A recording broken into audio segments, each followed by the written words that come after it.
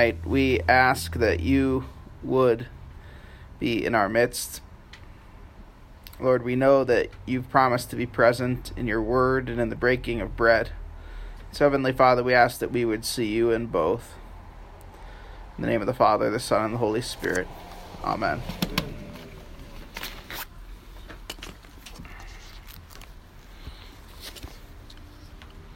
One of the things that I tell our young parishioners as they're going through First Communion classes is a saying that comes from the Jews. The Jews say this about themselves, and that's this saying: as much as the Jews have held the Passover has held the Jews. Let me say that again. As much as the Jews have held the Passover has held the Jews. And the study guide that I'm using makes the point that, we don't know who the Amalekites are anymore. We don't carpool with the Amorites, but the Jews are still here. And it goes on to say part of the reason for that is because of the Passover, if not the chief reason for that. Well, today is Maundy Thursday, and can anyone tell me what the word Maundy means? Somebody got it. Oh, gold star for the wife. Still counts, I guess, right? Commandment, right. Commandment, a new commandment. It comes from the Latin that we get the English derivative, mandate, right? Mandate. So Jesus says, a new commandment I give unto you. We're talking tonight about two things. Number one, a washing, and number two, a meal. But they only make sense when they're taken together. In tonight's appointed readings, we hear mostly about the meal, the Passover. But it's not just any meal. It's a symbolic meal. It's a meal ordered by God himself. And Jesus takes that meal of the Hebrews and makes it truly the Lord's Supper. The meal is transformed. Our Old Testament reading tells us about an earlier time that God saved his people, the Hebrew people. And at that time, he was saving them from the Egyptian slave masters. That meal involved a lamb, blood, and a meal. So I invite you to turn with me to Exodus. If you have your Bibles or look at it, it's printed in your bulletin, at least selections of it. Exodus chapter 12. Verse 3. We read, "Tell all the congregation of Israel that on the 10th day of this month every man shall take a lamb according to their father's house, a lamb for a household. And if the household is too small for a lamb, then he and his nearest neighbor shall take according to their number of persons, according to what you can eat, and shall make your count for the lamb." Continues on. "Your lamb shall be without blemish, a male, a year old. You may take it from the sheep or from the goats, and you shall keep it until the 14th day of the month, when the whole assembly of the congregation of Israel shall kill their lambs at twilight." What's the purpose of this lamb, and why does God want his people to kill it? When we look at the book of Exodus from chapter 1 and 2, we see what's going on with God's people. That the Hebrews have been enslaved with the Egyptians, by the Egyptians.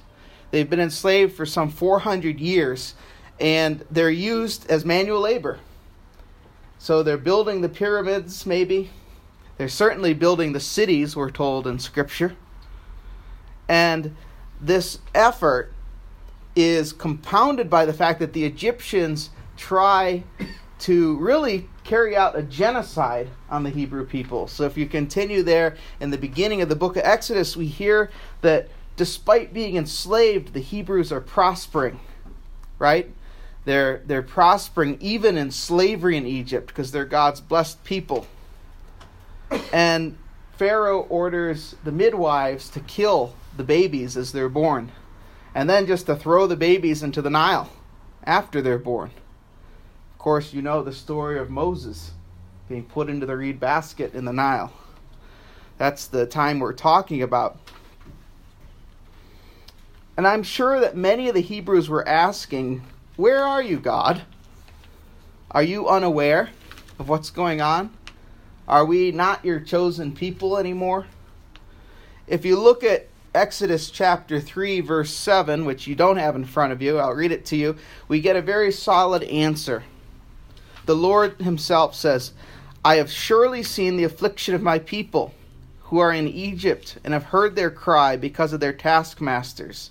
I know their sufferings, and I have come down to deliver them out of the hand of the Egyptians, and to bring them out into a land that is broad, a land flowing with milk and honey, to the place of the Canaanites, the Hittites, the Amorites, the Perizzites, the Hivites, and the Jebusites.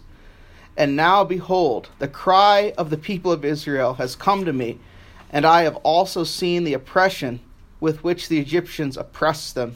Come, I will send you, that is Moses, to Pharaoh, that you may bring my people, the children of Israel, out of Egypt. And so Moses goes to Pharaoh, and Pharaoh just lets him go. Right? No. No. Pharaoh doesn't let them go, right? For the next chapters, from chapter 7 through chapter 11, the plagues God afflicts the Egyptians with the plagues. The Nile's turned to blood.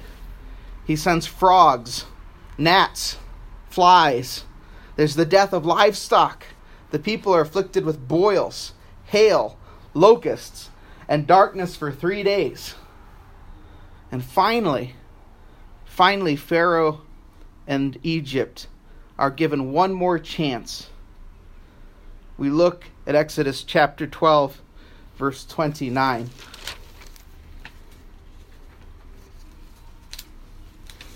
At midnight, the Lord struck down all the firstborn in the land of Egypt, from the firstborn of Pharaoh, who sat on his throne, to the firstborn of the captive, who was in the dungeon, to the firstborn of the livestock. And Pharaoh rose up in the night, and he and all his servants and all the Egyptians. And there was a great cry in Egypt, for there was not a house where someone was not dead. Then he summoned Moses and Aaron by night and said, Up, go out from my people, both you and the people of Israel, and go serve the Lord as you have said. Take your flocks and your herds, as you have said, and be gone. Bless me also. So, the final plague, the death of the firstborn, is sent upon the Egyptians. And it takes that drastic a measure to get them to let God's people go. In tonight's Old Testament passage, we read about how the Israelites were saved by that action. That's the context for what's going on in the first lesson. Their firstborn were not numbered with the Egyptians, and yet their protection cost something, didn't it? What did it cost? The death of the lamb. The death of the unblemished lamb who had lived with them for 14 days. Think about that for a moment. Something that they interacted with, fed, cared for. After 14 days, to have its throat slit. What imagery was God saying to his people? Well, because the Egyptians were wicked taskmasters, we understand perhaps why God could visit such a slaughter on them. Even the slaves, as God's chosen people, could not escape the death sentence, however, if you pay attention to the scripture. Even the Hebrews themselves were not going to escape the death sentence given to the firstborn. So what's God teaching us and them with that? You see, what I think and others think is that the firstborn of the Hebrews also deserved death.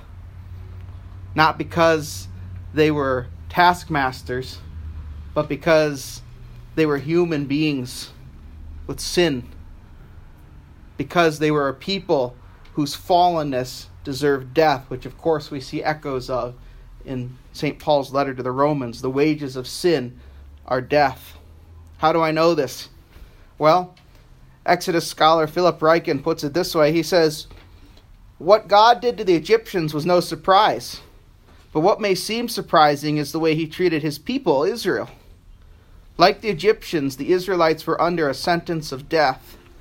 The same night that God brought death to every house in Egypt, he also visited the home of every Israelite with the purpose of killing their firstborn sons. How do we know that?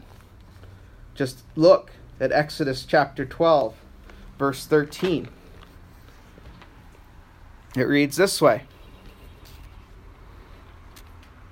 For I will pass through the land of Egypt, says the Lord, that night, and I will strike all the firstborn in the land of Egypt, both man and beast, and on all the gods of Egypt I will execute judgment. I am the Lord. Verse 13, the blood shall be a sign for you on the houses where you are, and when I see the blood, I will pass over you, and no plague will befall you to destroy you when I strike the land of Egypt. And then verse 23. For the Lord will pass through and strike the Egyptians, and when he sees the blood on the lintel of the two doorposts, the Lord will pass over the door and will not allow the destroyer to enter your houses to strike you. You shall observe this rite as a statute for you and your sons forever. Do you see? The destroyer was coming to their house too. And but for the intervention of God himself with the lamb, the destroyer would have entered the house of the Hebrews as well. It's not just a signal. It's not like the angel of death needed some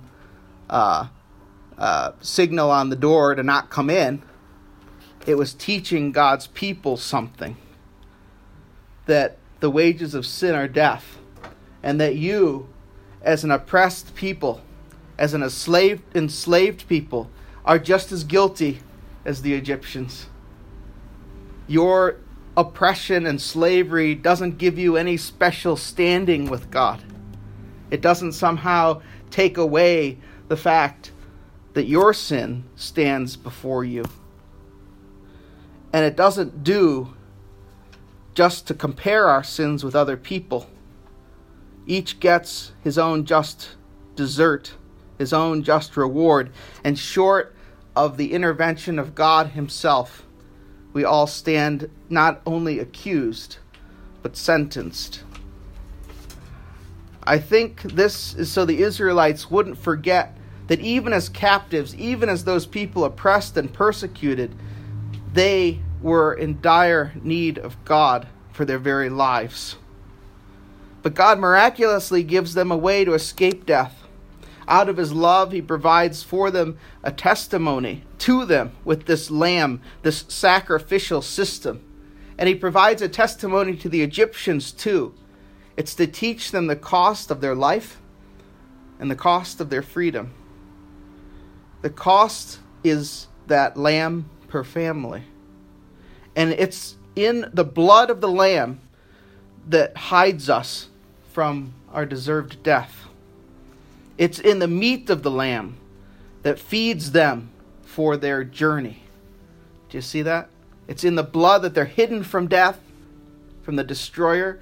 It's in the meat of the lamb that they're fed for their journey, for their exodus out through the Red Sea and eventually to the Promised Land.